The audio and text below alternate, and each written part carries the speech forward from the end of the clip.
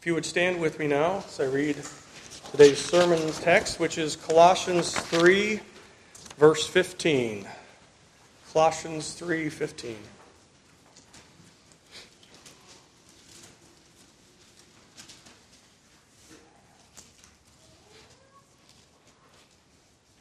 Beloved of the Lord, hear the very word of God.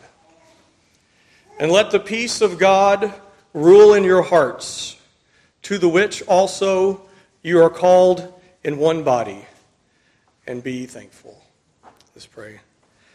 Father, we are thankful this morning to be gathered together as your people in your house, in your name. We have come to worship. We have come to hear your word. We have come to partake of your sacraments. And we have come to fellowship with the saints. But at this time, we pray that through the power of your Spirit, you would bless the reading and the preaching and the hearing of your word. And you would, in fact, use it to transform our minds. That you would use it to change us. That you would use your word to form us into the image of your dear Son. And it's in his name that we pray. Amen. You may be seated.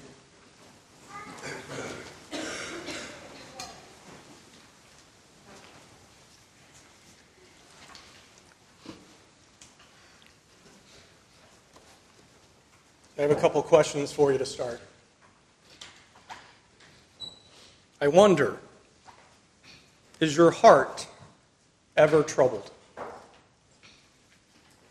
Is your heart ever troubled? Are you ever afraid?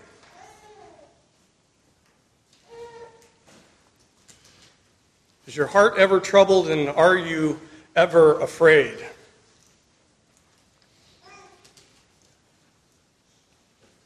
We find trouble on every side. There are no lack of things to be afraid of.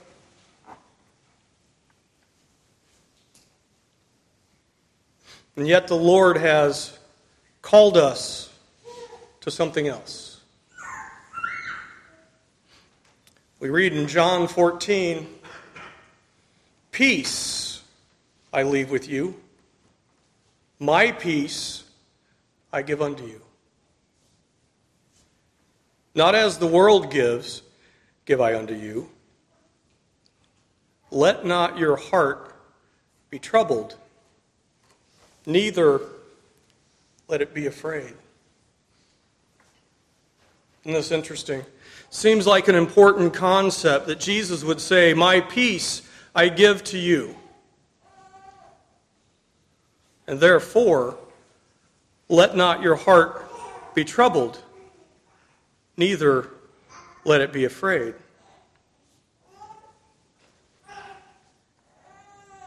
As we think about this idea of peace, we surely think about the Prince of Peace. And if he has given us his peace, how does that happen? How does that transaction take place?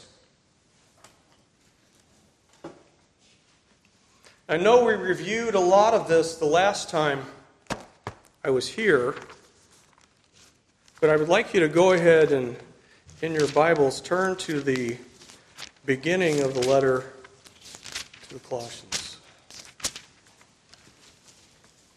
Because we're going to hit some of the highlights.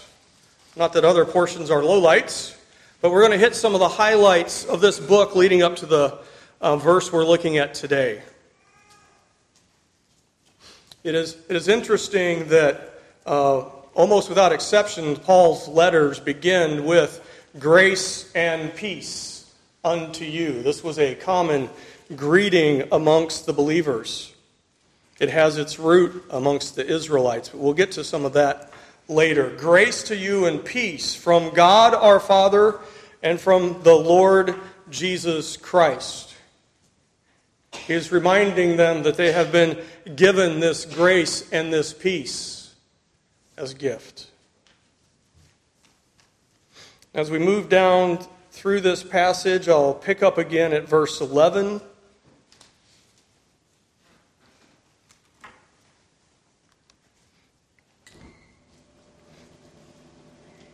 Strengthened with all might, according to his glorious power, for all patience and long suffering with joy, giving thanks to the Father, who has qualified us to be partakers of the inheritance of the saints in the light.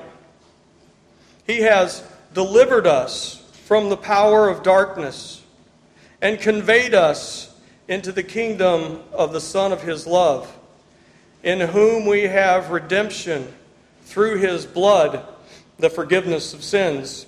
As we've said many times from this pulpit, we have been translated from the kingdom of darkness into the kingdom of light, into the kingdom of his dear Son. Moving down to verse 16, for by him all things were created that are in heaven and that are on earth, visible and invisible, whether thrones or dominions or principalities or powers. All things were created through him and for him. And he is before all things, and in him all things consist.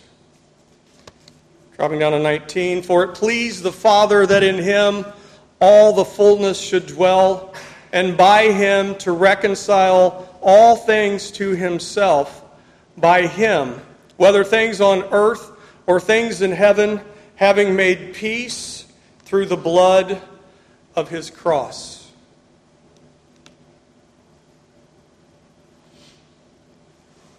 As the creator and sustainer of all things, those all things fell when Adam sinned. And yet it says here that they have all been reconciled back through the blood of the cross. That the warfare that begun between the seed of the woman and the seed of the serpent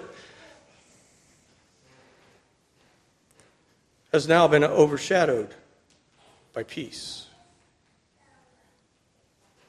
Peace has come. It's that old trick they used to use in the movies. Remember when it was black and white and it was all dark and scary? And then the color would come across the screen and the sun would come out, right? That's the image that we have here. Let's move over to chapter 2, verse 6.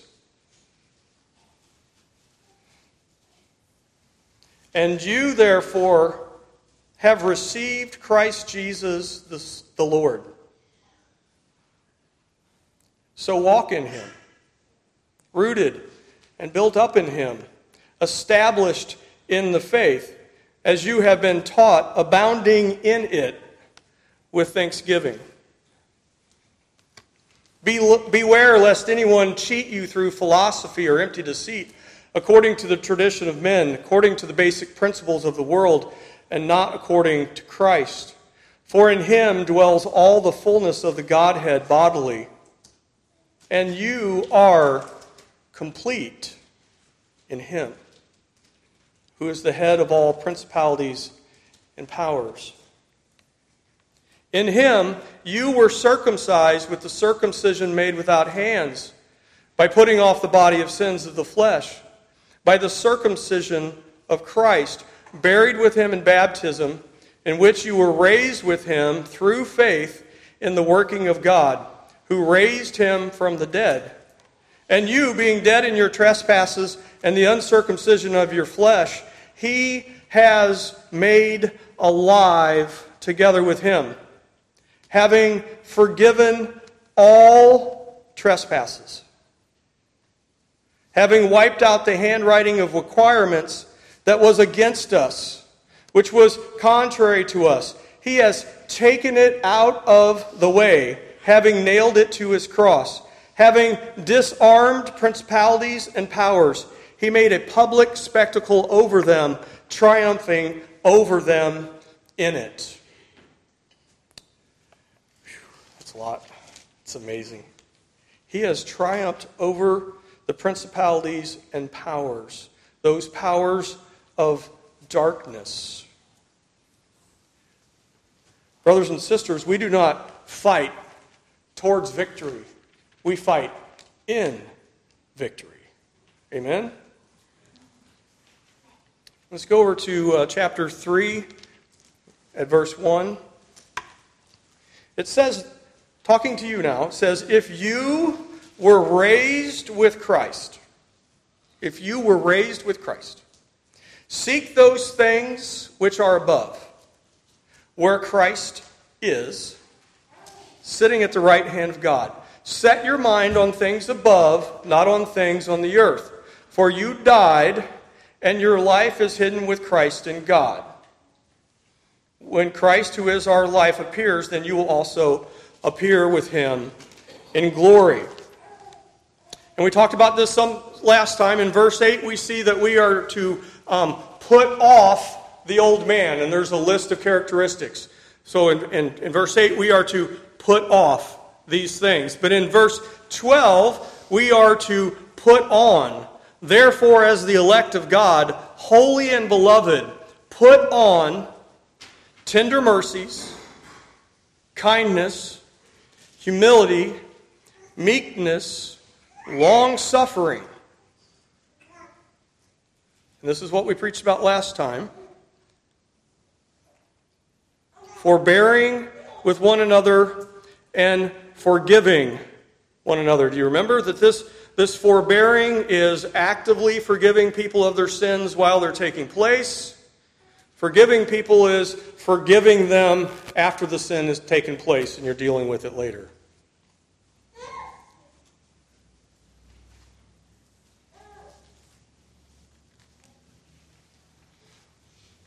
It says, as you're forgiving others, as Christ forgave you.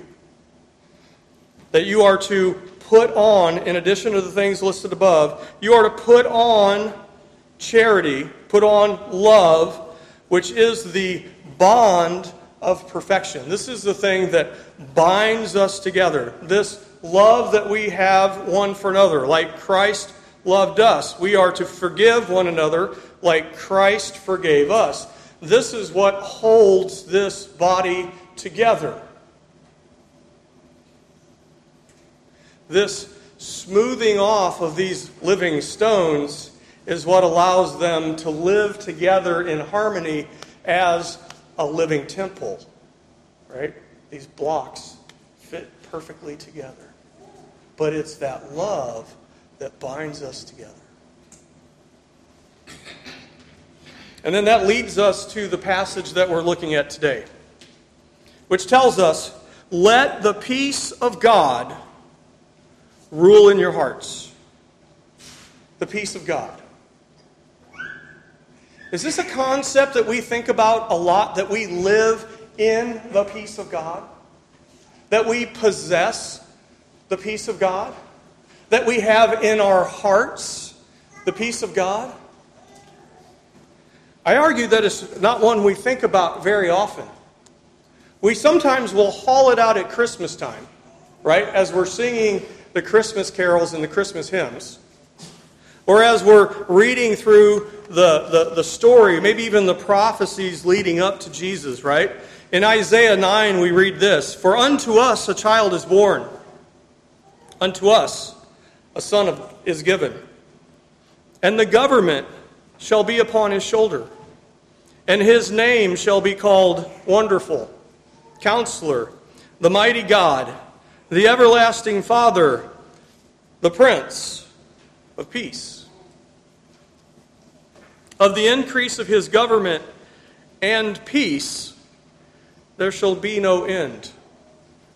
Upon the throne of David and upon his kingdom, to order it and to establish it with judgment and justice from henceforth, even forever. The zeal of the Lord of hosts will perform this. So, the prophecy here is that the Prince of Peace is going to come. The Messiah is going to come. And his government is going to be established. And within that government, there will be peace. And that with that peace, there will be no end. It is an eternal, everlasting peace. It cannot be done away with. This is a huge concept in the idea of the coming Messiah. You see, because when we think about the word peace, we think about it more from a human perspective, and we generally think it's an absence of warfare. It's an absence of conflict. And that's true, but it's not sufficient for us to understand the idea of peace from a biblical stance. Because this peace that we're talking about is an abundance.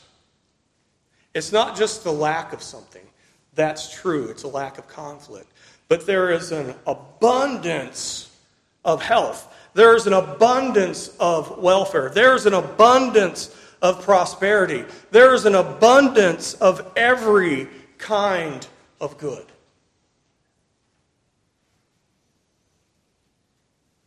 Do we believe that? When we talk about being fruitful, that's an abundance, right? I mean, when you plant a grain of corn, if it comes up, we've learned in Tennessee that it's just not that easy. In Illinois, it just sprung up and was wonderful. In Tennessee, you actually have to do stuff to it after you plant it. But if it comes up, that one grain of corn turns into how many grains? Hundreds, right? It's an amazing increase. This peace that is established, that is brought into existence through the Prince of Peace and his government, is what the Old Testament referred to as shalom. Everybody heard this term? Shalom? Everybody know what it means?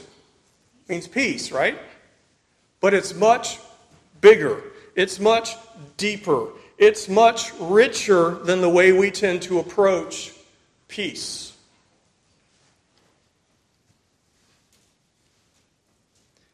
Shalom meant a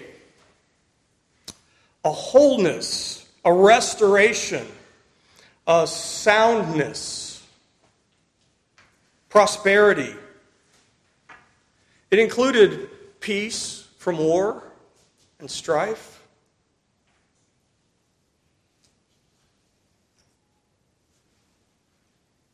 But one of the things we tend to miss is this shalom, this peace. There was a model that it was pointing to. When they talked about shalom, the definition included life in the garden before the fall, where everything was provided for us. There was no strife. There was no sin. There was no warfare. There was no lack of any kind. There was no shame. There was no tears. So when we come to this word peace in the New Testament, especially in Paul's writing, this is a word that they're using that is trying to communicate the ideas of shalom in the New Testament. They're bringing that forward.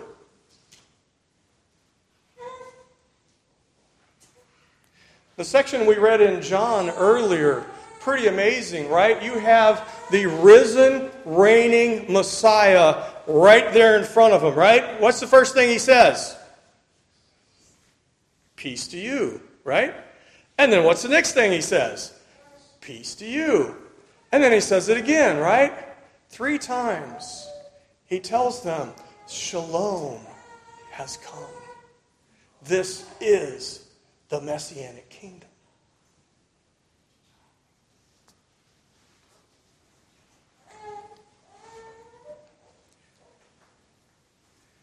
We need to get in our heads this idea of what is going on.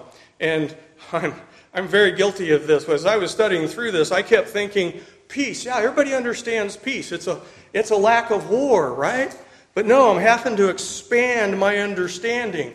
Because, Jesus told us in John 14, he says, not peace like the world could give you.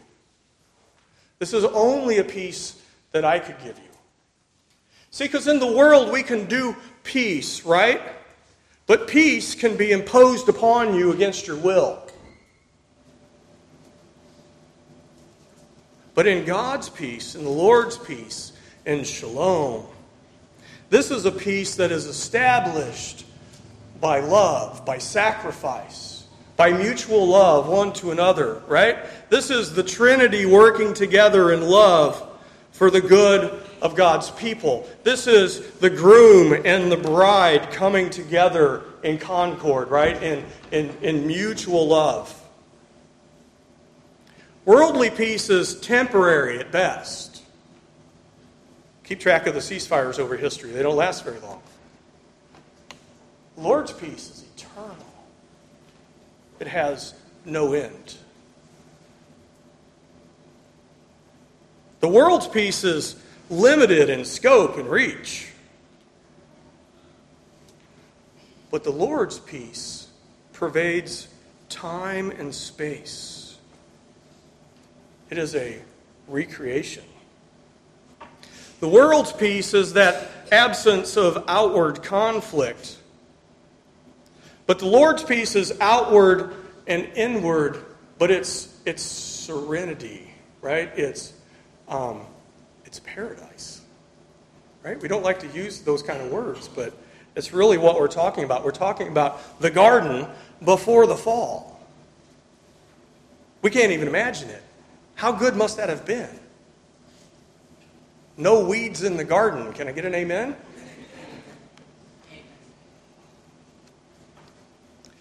The world's peace is partial and incomplete. But the Lord's peace, and we saw this in the passages that I read, the Lord's peace, this shalom, affects all of creation. It affects you. It affects the earth. It affects the cosmos. It affects the principalities and powers that we can't really see. That victory has brought peace. The Lord's victory on behalf of his people has brought peace. That's amazing. Paul has this real emphasis on peace in his writings. As a former Jew, it makes sense to me that he understood these messianic promises. And that when the Messiah came, that surely there must be peace with that. In Colossians and Ephesians, there's a strong emphasis on peace. In Paul's letters in general, he mentions this peace, this shalom, 51 times.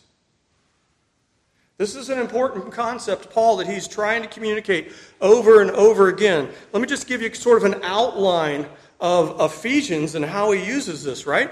In Ephesians 1:2, he opens with the same greeting, right? Grace be to you and peace from God our Father and the Lord Jesus Christ.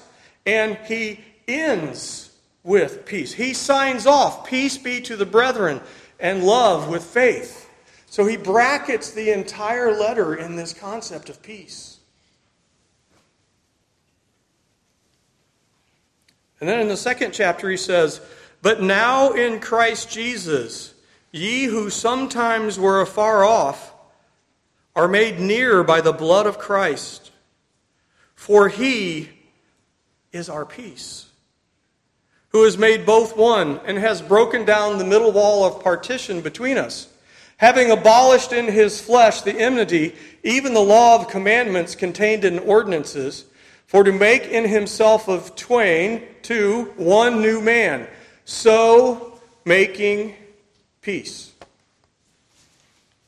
And that he might reconcile both unto God in one body by the cross, having slain the enmity thereby. This passage is very similar to the one in Colossians. And he came and preached peace to you who were afar off, and to them that were near. And he brought them together and he established peace amongst those people who were warring with each other. The Gentiles and the Jews, he brought them together and made them one piece. His peace cemented them together, that bond of perfection we talked about earlier. It brought them together in a way, in an indissoluble bond. This is not some peace agreement on paper written by man, right? That can be ignored and thrown away. If you would, turn to me to Ephesians chapter 4.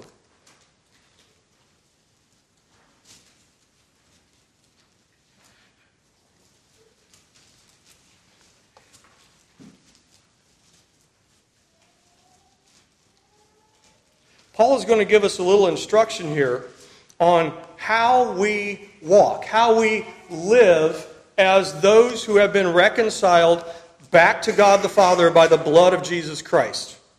I, therefore, the prisoner of the Lord, beseech you to walk worthy of the calling with which you were called.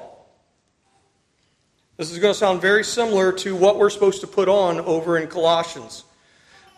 So you are to walk worthy of the calling with which you were called, with all lowliness and gentleness, with long suffering, bearing with one another in love, endeavoring to keep the unity of the Spirit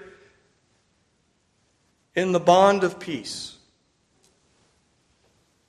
There is one body and one Spirit, just as you were called in one hope of your calling.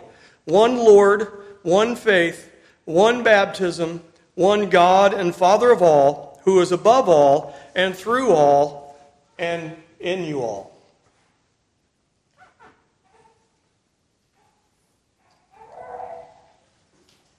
This walk that we're called to is how we interact with one another.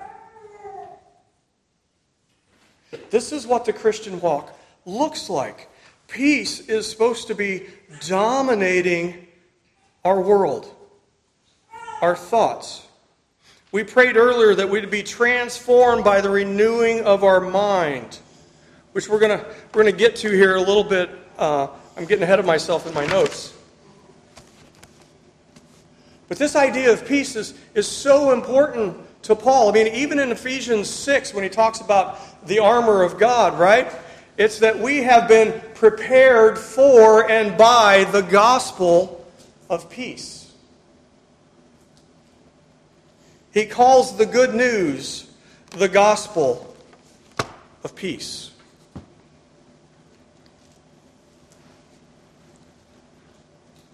This state of paradise in which we've been placed, this tranquil state,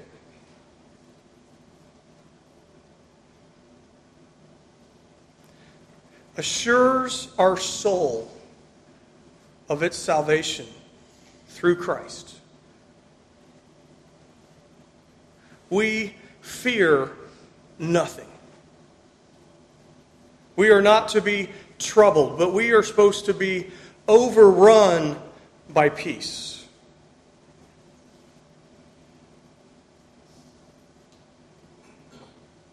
We are to be so overjoyed by the benefits, the blessings of salvation, of reconciliation, that it is going to spill over onto others. Paul says in Romans 5, therefore, being justified by faith, we have peace with God through our Lord Jesus Christ, by whom also we have access by faith into this grace wherein we stand, and rejoice in hope of the glory of God.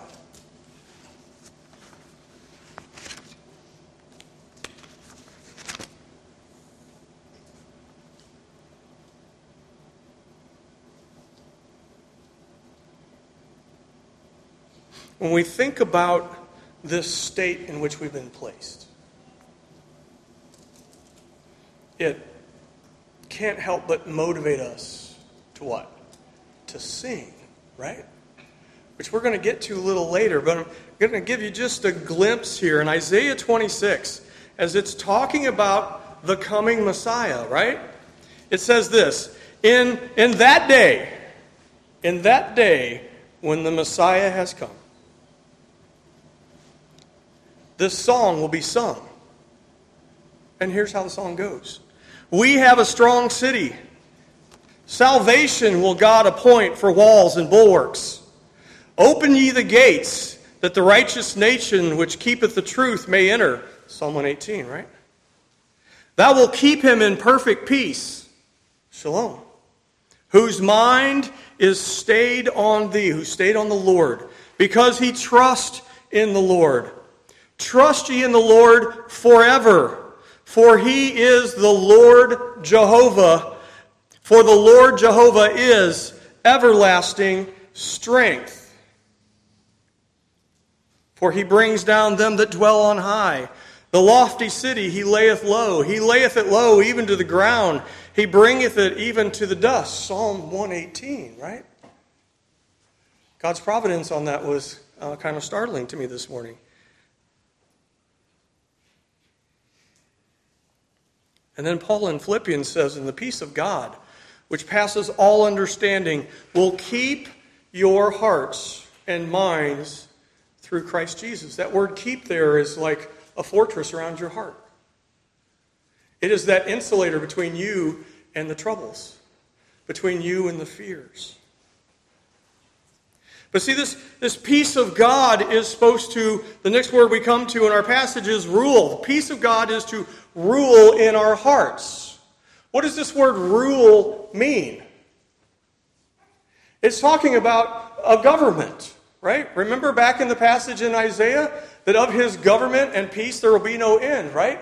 So this rule is like an umpire in your life. And anytime you're facing a situation, there may be two ways to go. And what does the umpire do? He calls the play for you. He says, take the path of peace. Always take the path of peace. Let that peace govern your heart. Let that peace that you have with God the Father through the Lord Jesus Christ, empowered by the Spirit,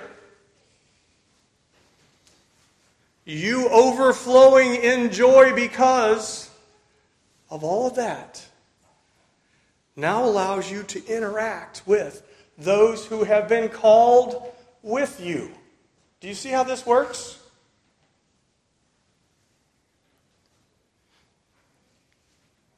Let the peace of Christ be that deciding factor.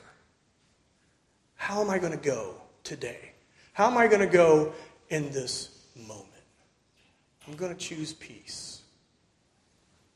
Now, I'm not talking about sacrificing principles, but I'm talking about how we relate to one another.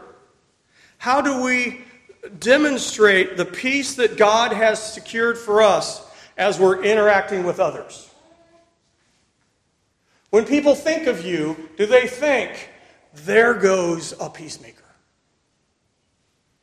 There goes a child of God.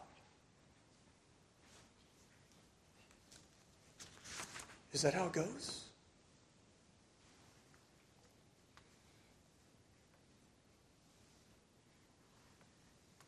Let that peace of God rule in your heart. And we take this sort of precious moments view of our heart, right?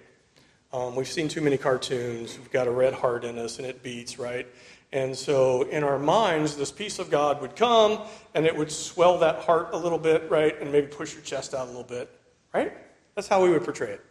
But that's not what this word heart means. It means everything. It means everything about you. It means your desires, your feelings, your affections, your passions, your impulses. This is the very center of your being ruled by the peace of God.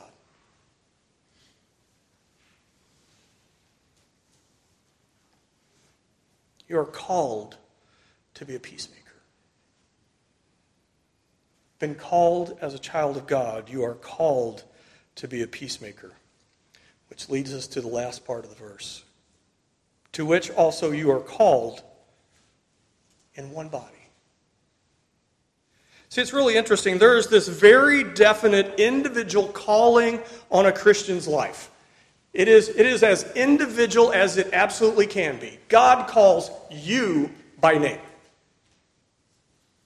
And yet, he calls us together in the same way. He makes us one body. Many individuals, one body. Do you get that? You have been individually called by grace. You have been corporately called by grace. And as we are one body, the heart of that one body should beat according to the rule of the peace of God. And what does that look like? It looks like what I preached about last time. Forbearing one another and forgiving one another. We live in love for one another, looking for those opportunities to extend peace to one another in forgiveness. That's what this is about. That's how we live together. That's how we don't kill each other. Or as Paul would say in one place, this is how we don't eat each other. Yeah, it's that bad sometimes that Paul had to warn, hey guys, don't eat each other.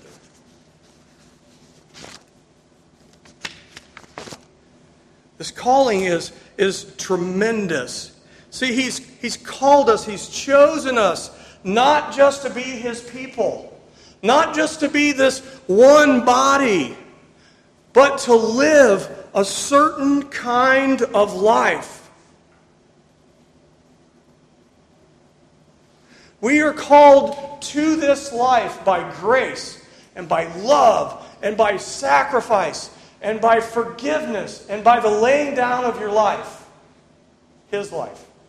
And we are to do the same.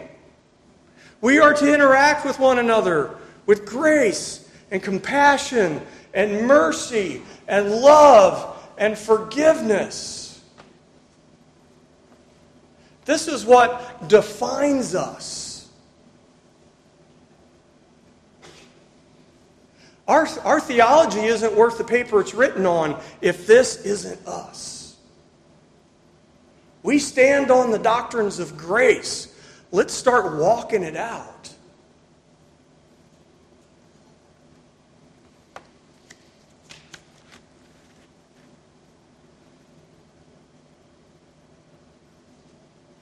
I'll try to wrap up here and be quick. Beloved of the Lord, you're called. Called to love. Called to forgive. And what's the last part of the verse? You're called to be thankful. Thankful for all of that. Jesus redeemed your miserable flesh. And he dressed you in his righteousness. And he gave you a position of real power. You rule and reign with the Lord Jesus. You will judge angels. Try to get your mind around that. He brought us together in his sovereignty. He brought everybody that's in this room to this moment by love. By forgiving us of our sins, and has called us in this moment to do the exact same thing, to forgive one another. And on our lips should be thanksgiving about our salvation and about our ability and desire to forgive one another. Brother, I am so thankful I get the opportunity to forgive you. Brother, I am so thankful that you forgave me. I am so thankful that we get to walk in a manner that is worthy of our calling, that we get to walk in a way that resembles Jesus. And hallelujah, we are thankful. And maybe, just maybe, someone will see and be curious and will ask, how do do that? Those people aren't lovable, and you love them anyway. I want to know how you do that. Well, let me have that Road to Emmaus conversation with you, right? Let me tell you about Jesus. Let me tell you about the Prince of Peace. Let me tell you about the gospel of peace. Let me tell you about this body that joins together in love, by love. And what is one of their primary functions? They forgive one another. Absolutely astonishing.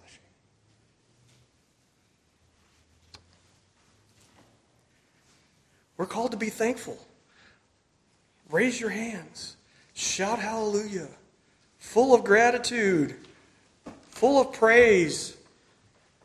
We should just be bubbling over. Truly our cup runs over, right? And hopefully is splashing onto the person next to you. That's the goal here. Peace with God. Peace with each other. And I'm well aware of the reality in which we live. But the promise to us is that we have peace in the presence of our enemies. Even they can't get to us.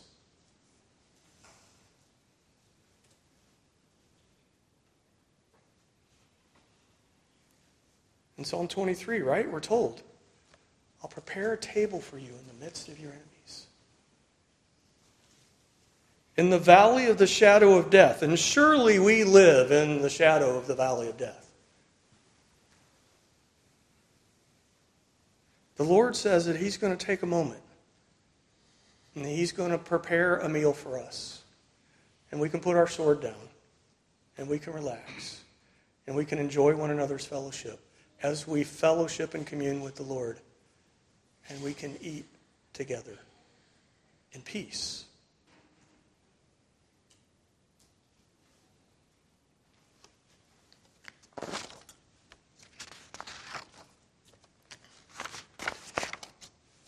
As we are being thankful, we are called to be thankful. I want to take you to the end here. In Colossians 3:17 it says, whatsoever you do in word or deed, do all in the name of the Lord Jesus, giving thanks to God and the Father by Him. Colossians 4:2 says, continue in prayer and watch in the same with thanksgiving. 1 Thessalonians 5:18 says, in everything give thanks, for this is the will of God in Christ Jesus concerning you. This is the will of God for you. You ever want to know what the will of God is? It's to give thanks in everything. Right? Everything gives us the opportunity to display and act in peace. Ephesians 5:20, giving thanks always for all things unto God and the Father in the name of our Lord Jesus Christ. 2 Corinthians 2:14, now thanks be unto God, which always causes us to triumph in Christ, and makes manifest the savor of the knowledge by us in every place. His knowledge by us in every place. Hebrews 13:15. We're going to get to the point here. By Him, therefore, let us offer the sacrifice of praise to God continually. That is, the fruit of our lips, giving thanks to His name. What does that look like? Fruit of our lips. Has anybody read ahead in this passage in Colossians and know where it goes? That'll be for next time, though, right? Ezra chapter 3. I love this picture. It ties in with what Daniel was talking about this morning, that as the Lord is raising this house, this is what it looks like. It's living stones. It can never again be torn down by man's hands. Right? It is an eternal, everlasting temple of God. In Ezra's time, they were trying to rebuild the temple that had been destroyed by men's hands. And when they raised that first course, they sang together by course, in praising and giving thanks unto the Lord, because he is good. For his mercy endureth forever. And all the people shouted with a great shout, and they praised the Lord, because the foundation of the house of the Lord was laid. That foundation is Jesus Christ. He is our peace. That foundation is laid in peace. It is a sure foundation. Amen? Let's pray.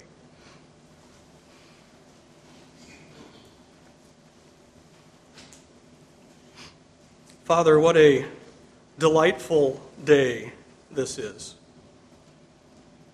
in which we can gather together as your people. We can set aside those worldly troubles, those worldly fears, and we can be reminded that you are the Prince of Peace.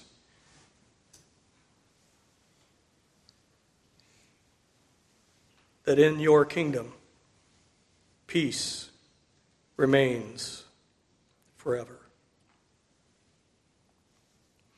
And we are thankful that you remind us to be long-suffering towards one another like you were long-suffering to us. That we would forgive one another as you forgave us. And that we would rejoice in loud hallelujahs for the salvation that has come to us and to your people. Father, let us praise you with our thoughts, our words, and our actions. And Lord, we pray by the power of your word and the ministry of your Spirit that we would let your peace rule in our hearts, that we would be thankful. We pray all this in Jesus' name.